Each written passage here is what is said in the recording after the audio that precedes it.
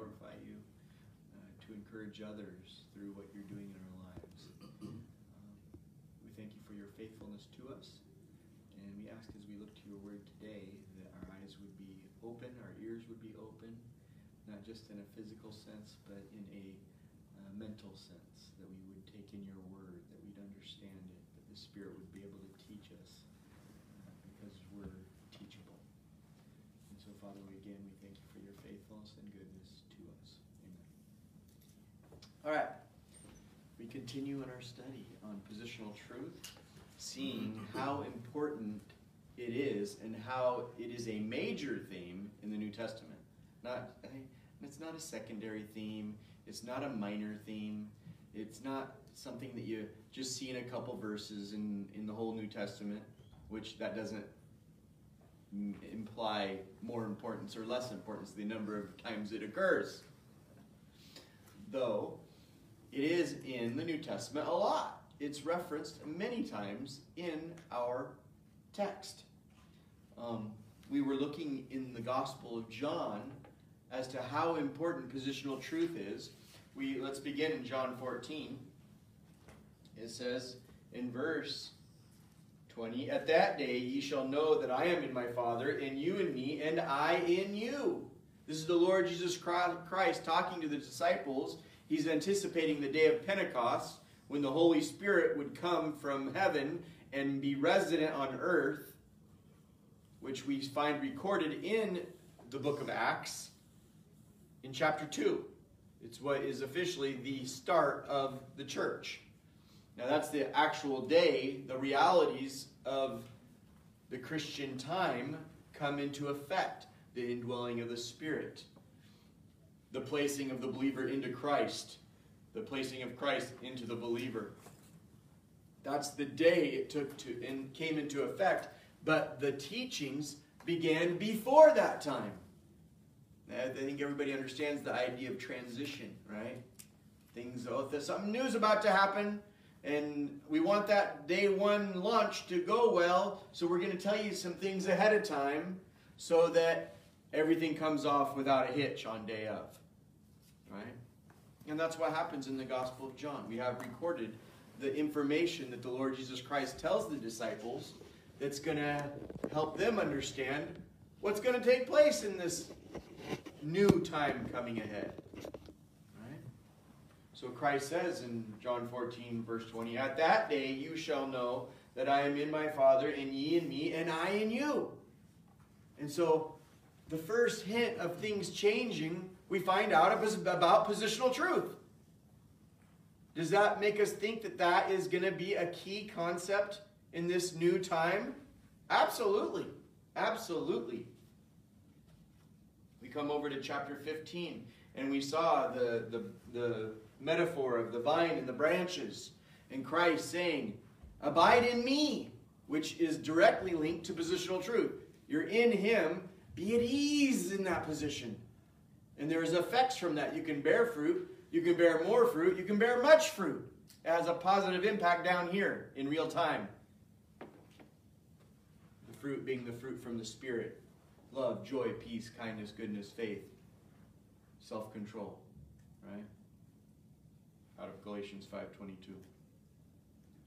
So positional truth, abiding in Christ, is the key for things being produced in your life. Right? Positional truth is key in the book of the Gospel of John. We also saw in chapter 17 that there was unity. There's a positional unity that the church has, all believers from Pentecost to the rapture, that can be lived out on a temporary basis when each one is thinking on that unity and who we are in Christ. And that maturity comes from that. So we saw that last week. Now I'd like to transition over to a different letter in the New Testament, and we're going to see the same thing. We're going to see that positional truth continues to be a major theme in our New Testament. It's not just, oh, Christ talked about it and then it kind of died off. You ever been in a launch of something new at work or somewhere, and then they make a big emphasis, and then it happens, and then it kind of fizzles out, and nothing ever comes of it? It's like, man, what was the big deal about that? We spent all this time preparing, and then I don't hear anything about it now. Right? That's not the case with positional truth. It continues to be a major theme in the dispensation of grace and for Christians. And we find that in the New Testament. Turn to the book of Romans. Turn to the book of Romans. The letter of Paul to the Romans. He writes this from Corinth. Romans. Now, when I'm doing this, as we look at these instances, I'm not being exhaustive. And hopefully I'm not implying or somehow making you think that I'm being exhaustive here. I am not being exhaustive. I'm just hitting where it says in Christ or in the Lord. So there's if you read the whole text, you'd see other places where it implies positional truth or is talking about positional truth. I'm only looking at the ones that say in the Lord, in Christ, in Jesus Christ. So I'm just giving you a little snapshot through this book. Okay? But the thought or the concept is bigger than these instances. Okay? But just by looking at these instances, we see that the theme from John continues as the church starts to have some time between Pentecost and later on. So as we said, for those entering in, we saw in the Gospel of John that positional truth would be a main theme of the dispensation of grace. Christ prophesies it. He says, in that day you will know that I am in the Father, I am in the Father, and that you are in me. I might not have got that exactly right, but okay? You guys know it. You can read it. You can correct me. And then he goes on in a chapter later to say, if you're not abiding in me, not only in me, but you can abide in me, and if you abide in me, you can bear fruit, more fruit, much fruit. You can have a unity. There will be a unity, and you can have unity. There's a maturity that comes from this, through being in this one thing. Okay, these are all... So positional truth, at the first transitional information leading up to the dispensation of grace, positional truth plays a leading role thought-wise. And it doesn't fizzle out. You don't really see it in the book of Acts because the book of Acts is a history. It's not a doctrinal book per se. There's doctrine in it, but it is telling you what happened.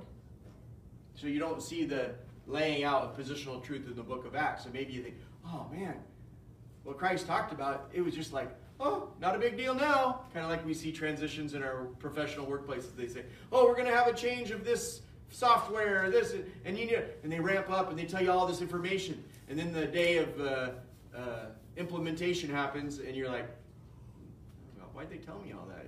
We're not even using it. It's not even important. That was a waste of time. That's not the case with positional truth. It is a leading concept. It's a main theme throughout the New Testament. So we come to the book of Romans.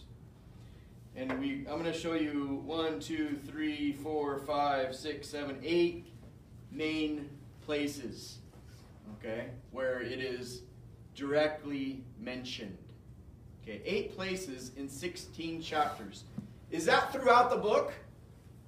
Yes, it's throughout the book.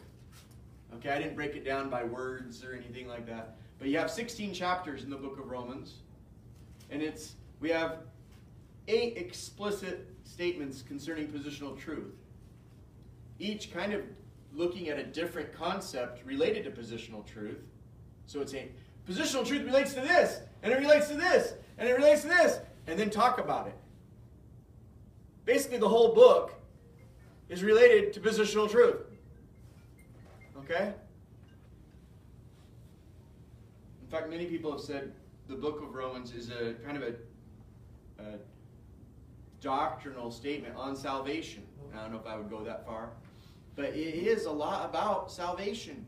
A lot about our salvation.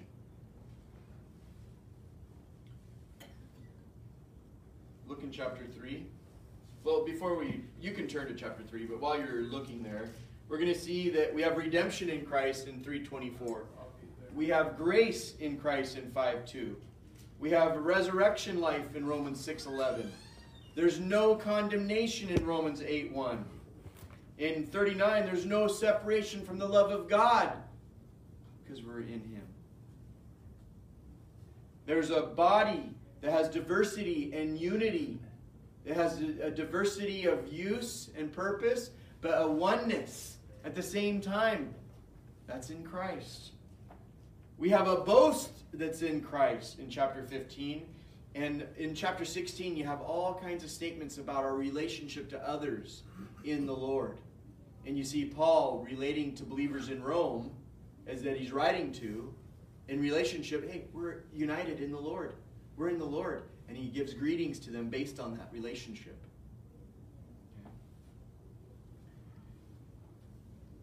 So in 3:24,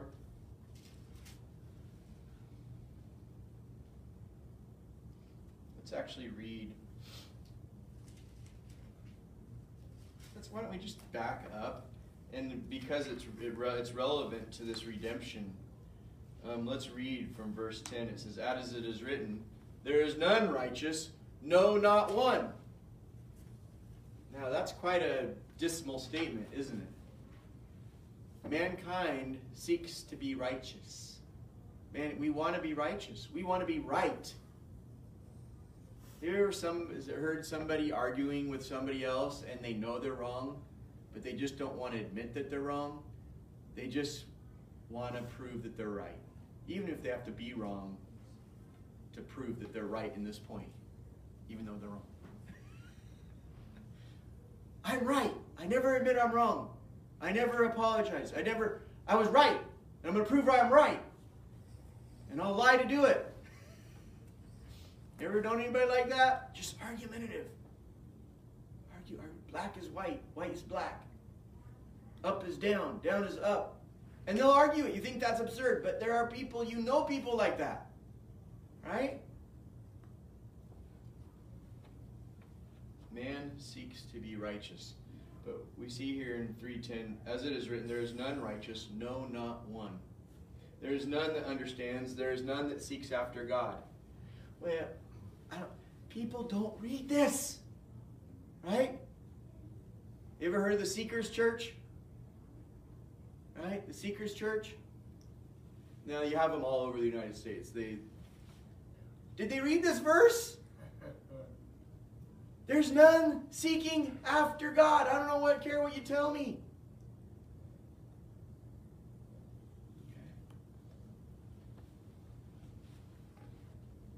They are all gone out of the way. They are together become unprofitable. There is none that does kindness.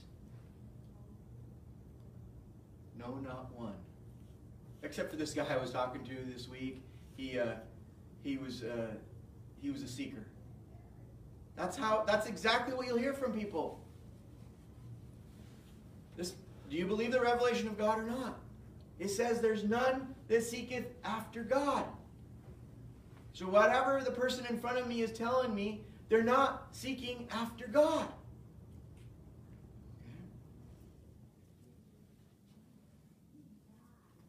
They are all gone out of the way. They are together become unprofitable. There is none that does kindness, no, not one. Their throat is an open grave. With their tongues they have used deceit. The poison of asps, which I believe is a kind of snake, I guess, is under their lips, whose mouth is full of cursing and bitterness. Their feet are swift to shed blood. Destruction and misery are in their ways, and a way of peace they have not known. There is no fear of God before their eyes. Now we know that what things soever the law says, it says to them who are under the law, that every mouth may be stopped, and all the world may become guilty before God. What this is saying is, the whole world was not under the law. Only Israel was under the law, but the fact that all Israel was guilty proves that all the world would be guilty if they were under it. That's what this is communicating. Though it was like God was using Israel as a test case to show nobody's righteous.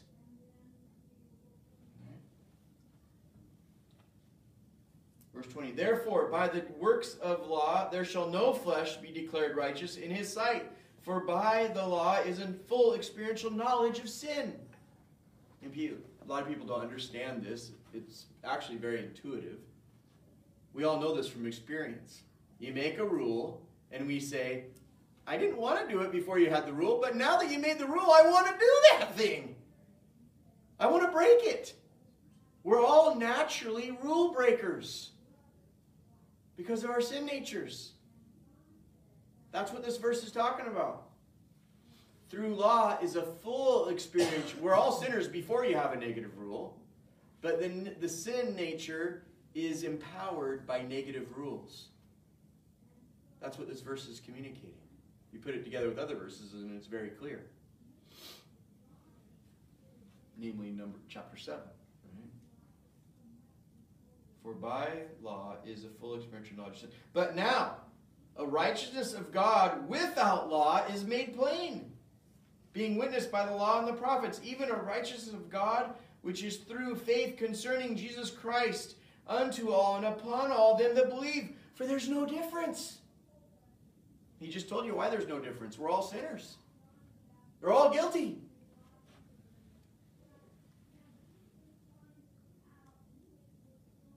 For all sinned and keep coming short of the glory of God. Now, he doesn't explain this all sinned here, but he will in chapter 5.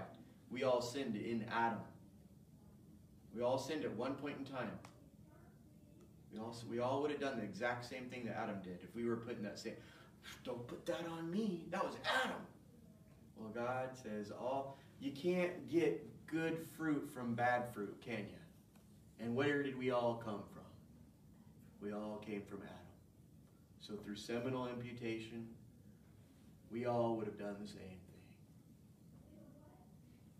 You can't say that was him, not me. If we were in that same situation, we would have done the same thing.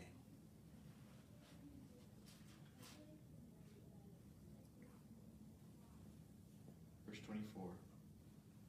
Being declared righteous freely by his grace through the redemption that is in Christ Jesus. So what is this righteousness of God, which is through Jesus, faith concerning Jesus? What is this righteousness that you get through believing a message about Jesus Christ? What is this? It's an imputed righteousness that we are bestowed by being in Christ. Through being set free through the redemption. We're bestowed righteousness through a being loosed, completely unloosed. That's what this redemption is. We're completely freed from the penalty of the sin nature in Christ. We're completely set free from the slavery of the sin nature in Christ. Why? Because we're righteous in him. He doesn't say we're sinners in Christ. We're righteous in Christ. His righteousness is imputed to us. Our sin is imputed to him. And so we don't have that sin. It's on him. And his righteousness is on us. That's positional truth, folks. It's an important concept in the dispensation of grace. It's not just new truth that Christ talked about and it was never implemented. It was implemented. And its purpose is for us to abide in him. Well, how do we abide in him? Is it a cold place? No, it's a warm, warm place. We're righteous. We're righteous. That should warm you up. Right? Should be abided. Hey, this is a place I'll come in and get comfortable. Right? That's why am I using that metaphor of a warm, welcoming house? It's cold out. Anybody notice this week? It's like 20 degrees out there, 14 degrees. It's cold inside. You turn on a fire. I don't even want to be in this cold house. Turn on a fire. I like to be here. Right? What if you wake up in the morning and you turn to your spouse and your spouse says, "Ah!"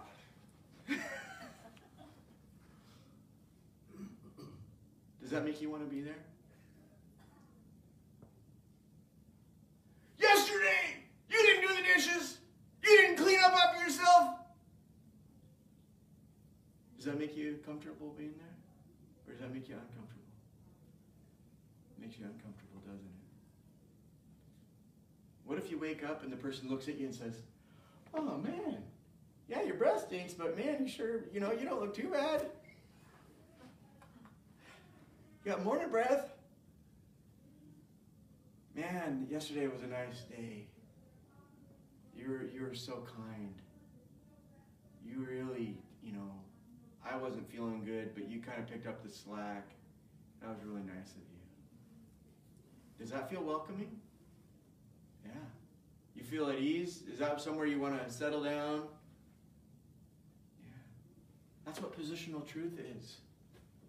We have a place that we can settle down and be at ease. We're at God's right hand, and the Father looks at us and says, "You're righteous. You're redeemed." Is that comfortable? Does it feel like He wants you there?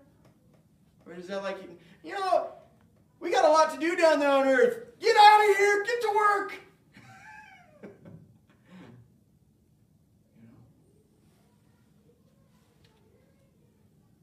We're redeemed. We're set free through the redemption that is in Christ Jesus. Being declared righteous freely by His grace through the redemption that is in Christ Jesus. That redemption is looking at the fact that we're set free from our sin nature in all ways. Okay? We're set free in Christ. We're free to serve. We're not under the penalty of sin anymore. Okay? Beautiful thing. That's something to set our minds to. Jump over to chapter 5. Now, again, you could read through the whole context because that's a major argument in that chapter. So the whole chapter relates to that verse, doesn't it? Let's turn to chapter 5. Now, actually, let's look back in chapter 4 because it rolls right into chapter 5. If you notice in verse 24, you might think, because I said it was in chapter 3 that he talked about righteousness, that it doesn't happen in chapter 4, and so there's no positional truth in chapter 4.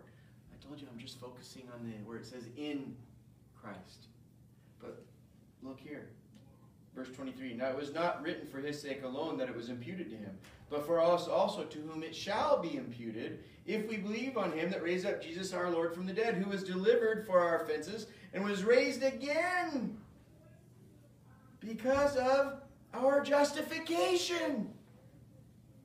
That justification is, again, the very same justification that he talked about previously. We're righteous. He was raised on high so he could establish a position that we could be seen to be in him and then be declared righteous. See? We come to chapter 5. Therefore, because of that, being declared righteous through faith, or out from faith, when were we declared righteous? When we were placed into Christ. The moment we believed. The Holy Spirit immersed us into Christ. And he said, you weren't righteous. Now you're in Christ. You're righteous. Okay. We have peace with God through our Lord Jesus Christ, through whom also we have access by faith into this grace wherein we stand. We stand in grace. Where is this standing? The standing is in Christ. This is a positional truth. We stand in grace. And it's from that position that we have access. Okay? We have access to the Father because we're in that position, in him, in our high priest, Christ. And we can speak to the Father through Christ. We don't have to go to anyone else.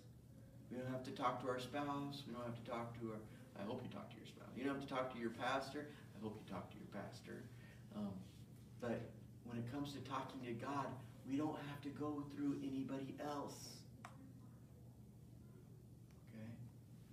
That's because of our position in Christ. Again, is that something that's welcoming? Or does that make you feel comfortable? Or is that like a cold home that you don't even want to be in? I'd say it's a welcoming place. It's a place to settle down and be at ease.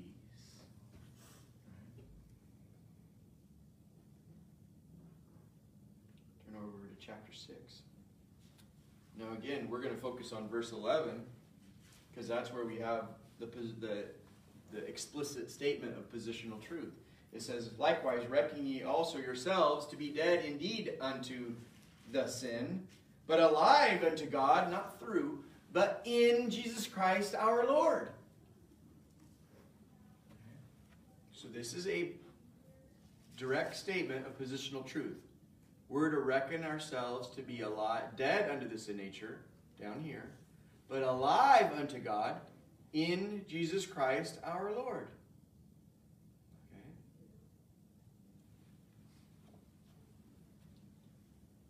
We're alive unto God in Jesus Christ our Lord. That is a positional truth. You're not dead to God. You're alive to God. He sees you. He doesn't see a dead body at his right hand. He doesn't see, Christ isn't laying there dead with no activity. He's alive. He's doing things. Do you know that? He's doing things. 1 John says he's an advocate for us. Right? He's doing something up there. The book of Hebrews says that he is interceding for us. Is that something a dead person does? Okay. He's alive up there, and I'm alive in him. See?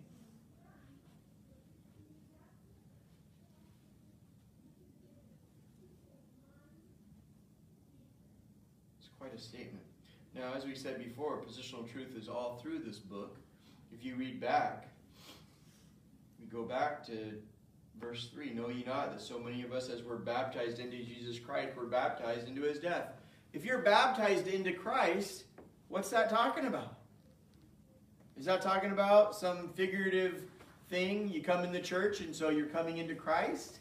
Is that some kind of figurative thing, you know? Christ is good, so if you do good, you're baptized into Christ because I did good? Those are all baloney that I just said. When it says you're baptized in Christ, that's what it means. We were put into Christ. How? By a work of the Holy Spirit. Where is Christ? He's at the Father's right hand. So we were put into Christ at the Father's right hand by the Holy Spirit the moment we believe the gospel. That's what this is talking about.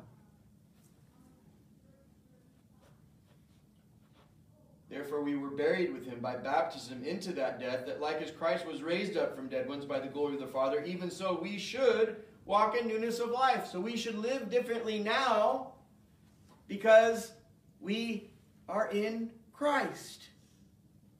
And we're accounted to have participated in his death, burial, and resurrection. God says that work, he counts it to us. That's all positional truth. Verse 5, for if we have been united together in the likeness of his death, we shall also be of his resurrection, knowing this, that our old man is crucified with him, the body pertaining to the sin nature might be rendered inoperative. It might be put out of business. That henceforth we should not serve sin. So this is positional truth becomes practical. It's how we stop being slaves down here to our base desires.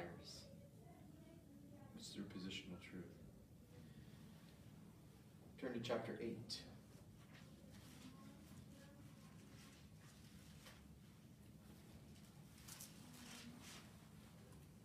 We read in verse verse 1. There is therefore now no condemnation to those who are in Christ Jesus. I hope this might get redundant, but hopefully not boring. All right? We are in Christ Jesus. Josh, why are you so excited about positional truth? That's just theology for the pastor and for people that like to read the Bible a lot. It's not for the average Christian, which I disagree with everything I just said. I don't believe that there's average Christians. I don't believe that that's the correct way to be communicating with people. Okay? The idea that there's a clergy class and a laity class. Those are baloney statements when people talk like that.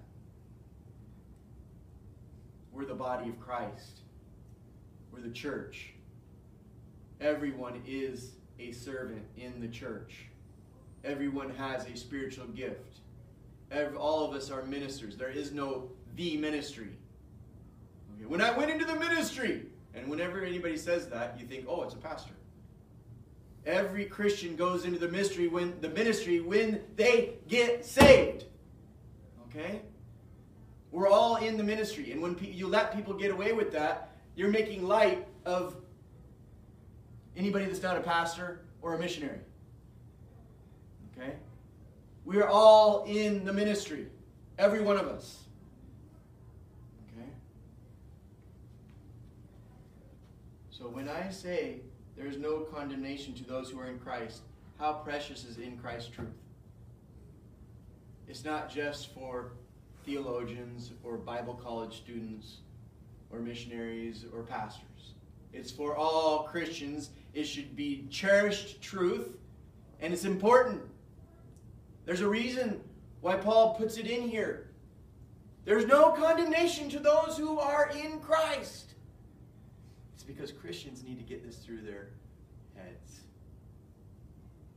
There's a lot of Christians that live defeated lives because they're always self-judging. They're always self-judging and afraid of condemnation. Whether it's from themselves or from something they've been inundated with by their families, or it could be through your spouse, it could be through the world system. We're constantly being judged, aren't we?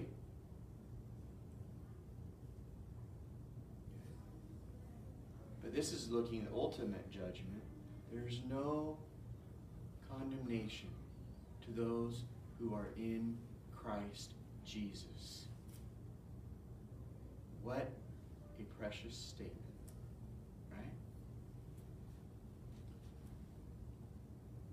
And you can see how dangerous that statement is in Satan's perspective, because you have it completely obliterated by the translators. They brought in a statement from verse,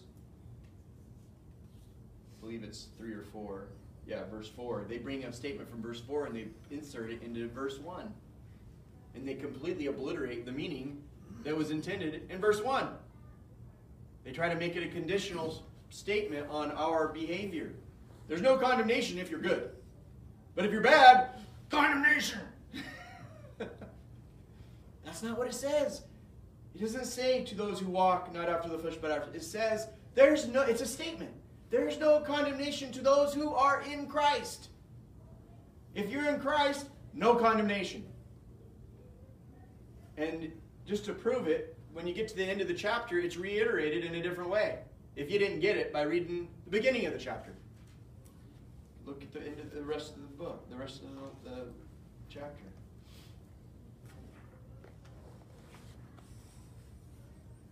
Let's read from, you can read from verse 28. It says, "And we know that all things work together for good to them that love God, to them who are called according to his purpose. For whom he did foreknow, he also did predestinate to be conformed to the image of his Son, that he might be the firstborn among many brethren. Moreover, whom he did predestinate, them he also called, and whom he called, them he also justified, and whom he justified, them he also glorified. What shall we say to these things? If God is for us, who can be against us? I mean, right there I hear an echo. Somebody, who can be against us? Who? Silence, right? Who? You just hear the who. Who? Who? Who? If God is for you, who's lining up against him? Nobody. Nobody can line up against God. It's laughable. Right? He that spared not his own son, but delivered him up for us all, how shall he not with him also freely give us all things? Did he raise us on high to his right hand to just condemn us? He rose us to the ultimate position of privilege for a purpose. Right? Does a dad care for his children and raise them up and teach them right and wrong and protect them from danger? To just slit his throat when he turns 18? That's laughable. No, it's not laughable. It's a horrible, grisly scenario, isn't it? It's not in keeping with the rest of the story. We've been raised on high to the Father's right hand. He's, right? Who is against us? If he did all this for us, what else is he going to give us? Who shall lay anything to the charge of God's elect? It is God that declares righteous. Who is he that condemns? It is Christ that died, yea, rather is risen again, who is even at the right hand of God and is interceding for us. Who shall separate us from the love of Christ? Shall tribulation or distress or persecution or famine or some situation? As it is written, for thy sake we are killed all the day long. We are accounted as sheep for the slaughter. No, in all these things we are more than conquerors through him that loved us. For I am persuaded that neither death, nor life, nor angels, nor principalities, nor powers, nor things present, nor things to come, nor height, nor depth, nor any other created thing shall be able to separate us from the love of God, which is in Christ Jesus our Lord. This takes you full circle from the first verse of the chapter, doesn't it? Not only is there no condemnation, but nothing can separate us from the love of God that is in Christ Jesus. We're in the beloved. That's another verse that's on positional truth. What does that mean to be in the beloved? When you say the beloved, it's the one who is loved.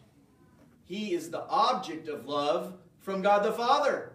And we're in him. If you're in the one being loved, you're the recipient of that love. You see that? So we are in Christ, and we can't be separated from him. And we can't be separated from the love of the Father because we're in him. Again, positional truth is embedded all the way through the New Testament. The New Testament is pregnant with positional truth. If the New Testament was a woman that was pregnant, the baby would be positional truth. I'm beating a dead horse, okay? Positional truth is all through the New Testament. It's not a minor truth. It is a key truth. Turn to chapter 12.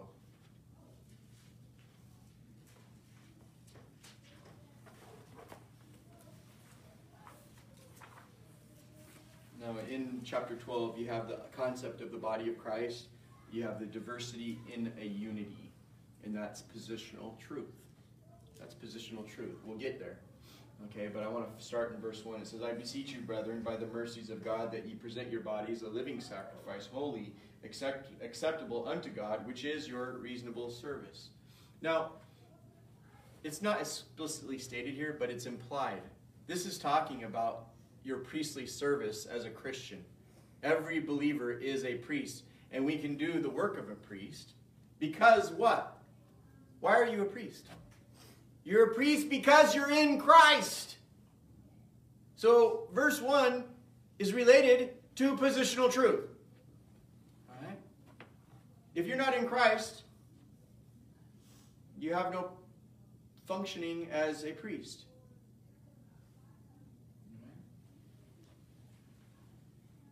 Be not conformed to this age, but be ye transfigured by the renewedness of your mind, that ye may prove what is that good and acceptable and perfect will of God. Now again, here you have positional truth, not explicitly stated, but it's implied. Because what are you going to do with this renewed mind so that you don't be a conformer, you be transformed instead of conformed? You're going to set your mind on things above. So positional truth is in verse 2. Not explicitly, but it's implied. Verse 3, for I say, through the grace given unto me, to every man that is among you, not to think of himself more highly than ye ought to think, but to think soberly. Guess what that word soberly is? Salvation-minded. Salvation-minded. That's a pretty broad concept. Past, present, future salvation. According as God hath dealt to each man a measure of faith.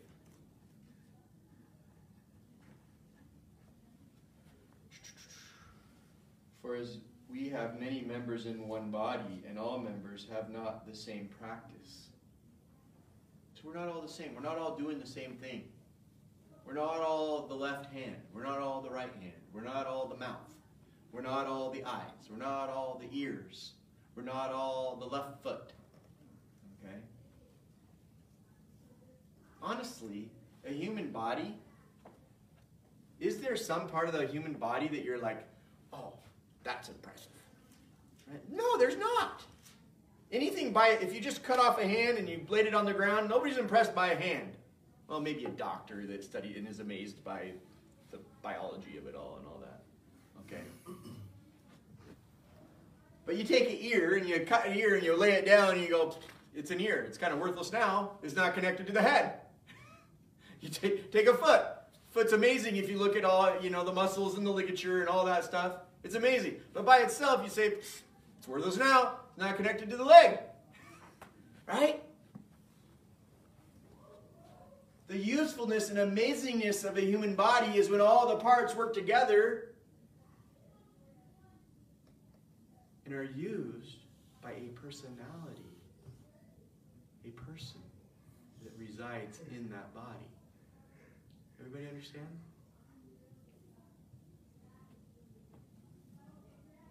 And what this truth teaches through this metaphor of a human body is that we, as believers, are tools. This hand is a tool for me. I'm the personality that makes that hand do things. When my hand does things, you go, Josh, your hand just did this, that, or the other thing. Your hand is amazing. No, you say, Josh, you did that. Right? In like manner, the body of Christ, true Christians, are the tools of Christ. We are his body. The body isn't amazing. It's that person that resides in that body and uses his body to accomplish things. So who gets the credit? The person. Who's the person? Christ. Isn't that an interesting concept? It is. It's a beautiful thing. Are you a useful tool? Are you a hand, an eye, an ear, or whatever it is that allows the person that you are in utilize you? It's kind of an absurd thought, isn't it? To think of your hand, hey, hand, do this, do that, whatever, and it's like disobeying me. Right? We don't have to deal with that. A hand should automatically obey me, right? It should automatically do what I want it to do, because it's my hand. See?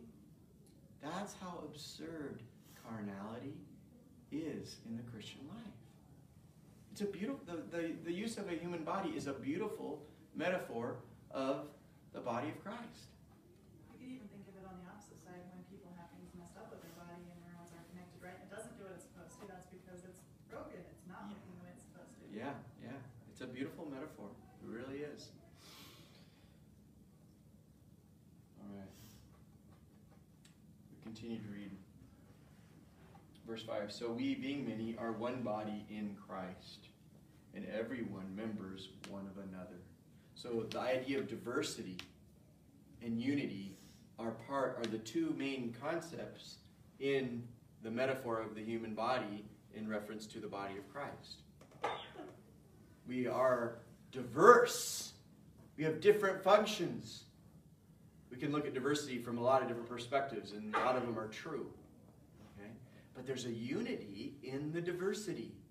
There's a unity in the diversity. What's the unity? We're all connected to Christ.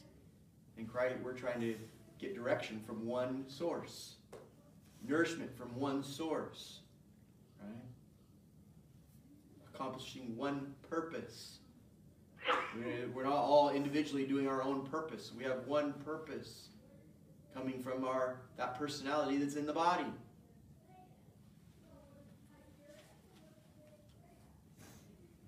Having then gifts differing according to the grace that is given to us, whether prophecy, let it be prophecy according to the proportion of faith, or serving, let us wait on our service, or he that teaches on teaching, or he that exhorts on exhortation, he that gives, let him do it with simplicity, he that rules with diligence, he that shows mercy with cheerfulness, let love be without hypocrisy. And it goes on.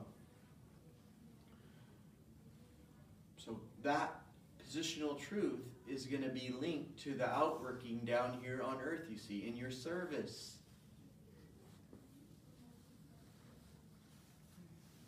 So positional truth is just a waste of time, right? It doesn't matter. You just need to start serving.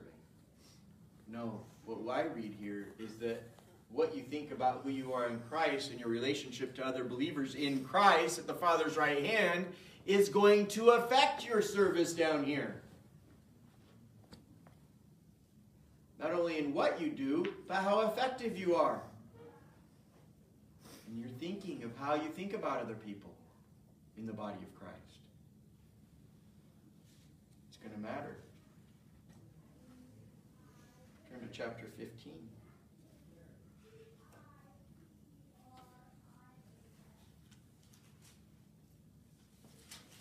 Now, chapter 15...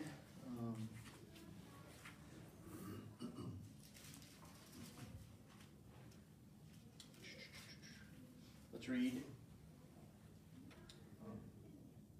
verse 15 through 17. It says, nevertheless, brethren, I have written the more boldly unto you in some sort, as putting you in mind because of the grace that is given to me of God.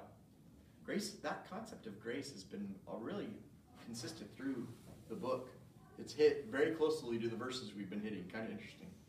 That I should be the minister, the priestly people work of Jesus Christ to the Gentiles, ministering the gospel of God, that the offering up of the Gentiles might be acceptable, being sanctified, or having been sanctified by the Holy Spirit. I have therefore whereof I may boast in Jesus Christ, in those things which pertain to God. Quite a statement here, right? I have a boast in Christ Jesus. It's an interesting statement. What do you think Paul means by that? Do you think he's saying, look what all I did? No, I think he's saying, look what the Lord did through me. I'm in Christ, and I'm boasting in Him. I think it's going back to his position here. It's because I'm abiding in Christ. It's because I'm in Him. It's because I have grace. It's because I'm redeemed in Him. It's because I stand in grace. It's because I'm in the body of Christ that I do this for these believers. The boast isn't in me, it's in Christ. He gets against that theme, be continuing on.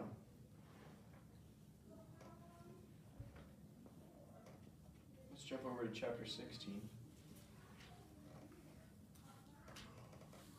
Now, again. It might be redundant, but it's not boring. Notice here as we come to chapter 16, and Paul writes, I commend unto you Phoebe, our sister, who is a servant of the church which is at Cenchrea, that ye receive her in the Lord, as becometh saints, and that ye assist her in whatever business she hath need of you. For she hath been an organizer of many, and of myself also. Greet Priscilla and Aquila, my helpers in Christ Jesus. Now, a lot of people, they read this and they think, oh, it's no big deal. They're just greetings. You know, it's just like when you say sincerely at the end of a letter. I don't think this is just, you know, he's putting in here to be polite address. These statements are there for a reason. It kind of puts a big old capital, you know, a big old emphasis, a big old exclamation point after this whole letter. He's saying, we're redeemed together in Christ. He's saying we're standing in grace together in Christ.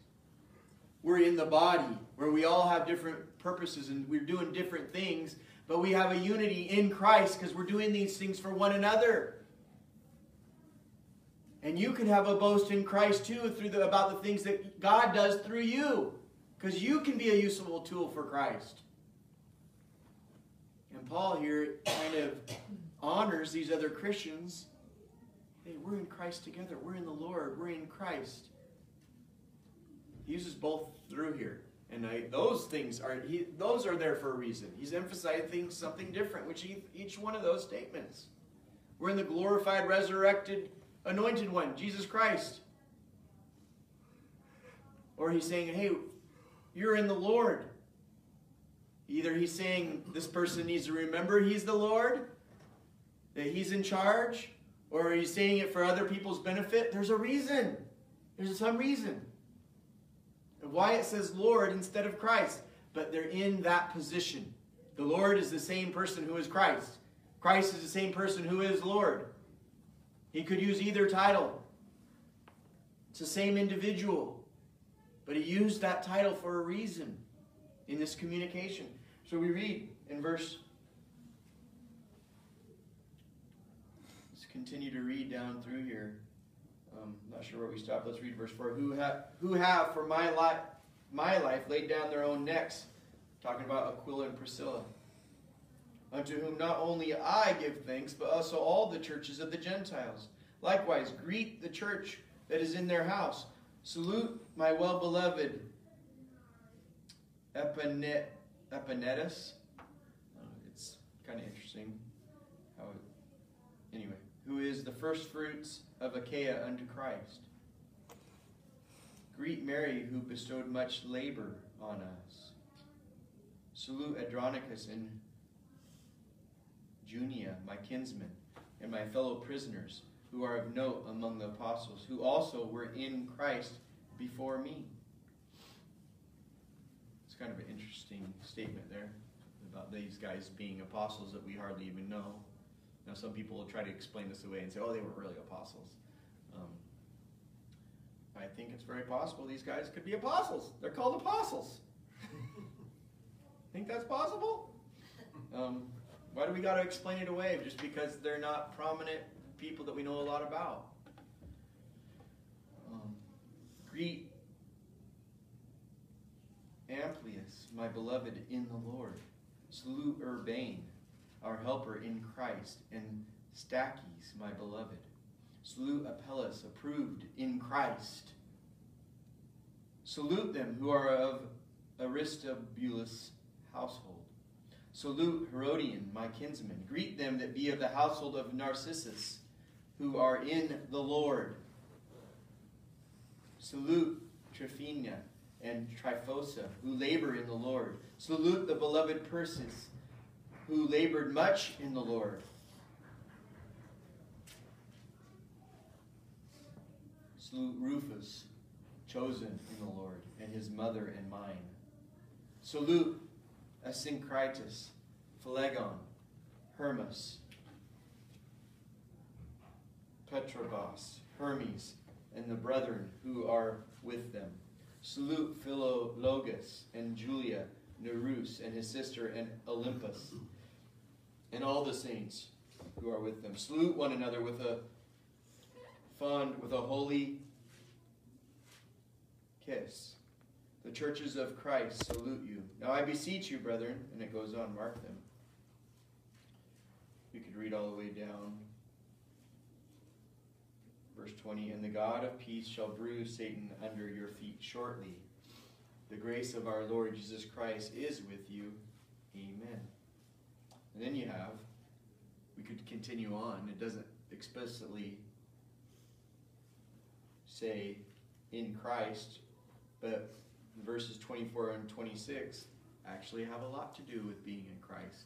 The grace gospel absolutely includes positional truth. If you jump over here, it says, now to him that is of power to establish you according to my gospel. This is not the gospel of initial salvation. It absolutely is not. And the preaching of Jesus Christ, or the preaching concerning Jesus Christ, according to the revelation from a mystery, which is kept secret since eternal times, but now is made manifest by the scriptures of the prophetic writings, or by the prophetic writings, according to the commandment of the eternal God, made known to all Gentiles for obedience from faith. To God only wise is glory through Jesus Christ into the ages. Positional truth is throughout the New Testament. It's throughout the book of John. Well, not throughout the book of John. It's all through from chapter 14 and chapter 17 in the upper room discourse. It's all through the book of Romans, as we just saw. It's a main theme, not a minor theme. It is a main theme. And it is a main concept that the New Testament Christian needs to understand and utilize in his or her daily life. Let's close with a word of prayer. Dear Heavenly Father, we thank you for your word. We thank you for your faithfulness to us. We thank you that the emphasis on Scripture is to get our thinking right, so you can then act through us, and thus we would have correct actions. It's only correct when you do the work through us. And so, Father, we would be ones that would oppose just morality or being good, with air quotation marks. We would be ones that desire to have you do a work through us. And it would be you, the one, getting the glory from that. And we just thank you for who you are, Father, and the privilege that you have extended to us in these things. Amen. Thank you, Josh.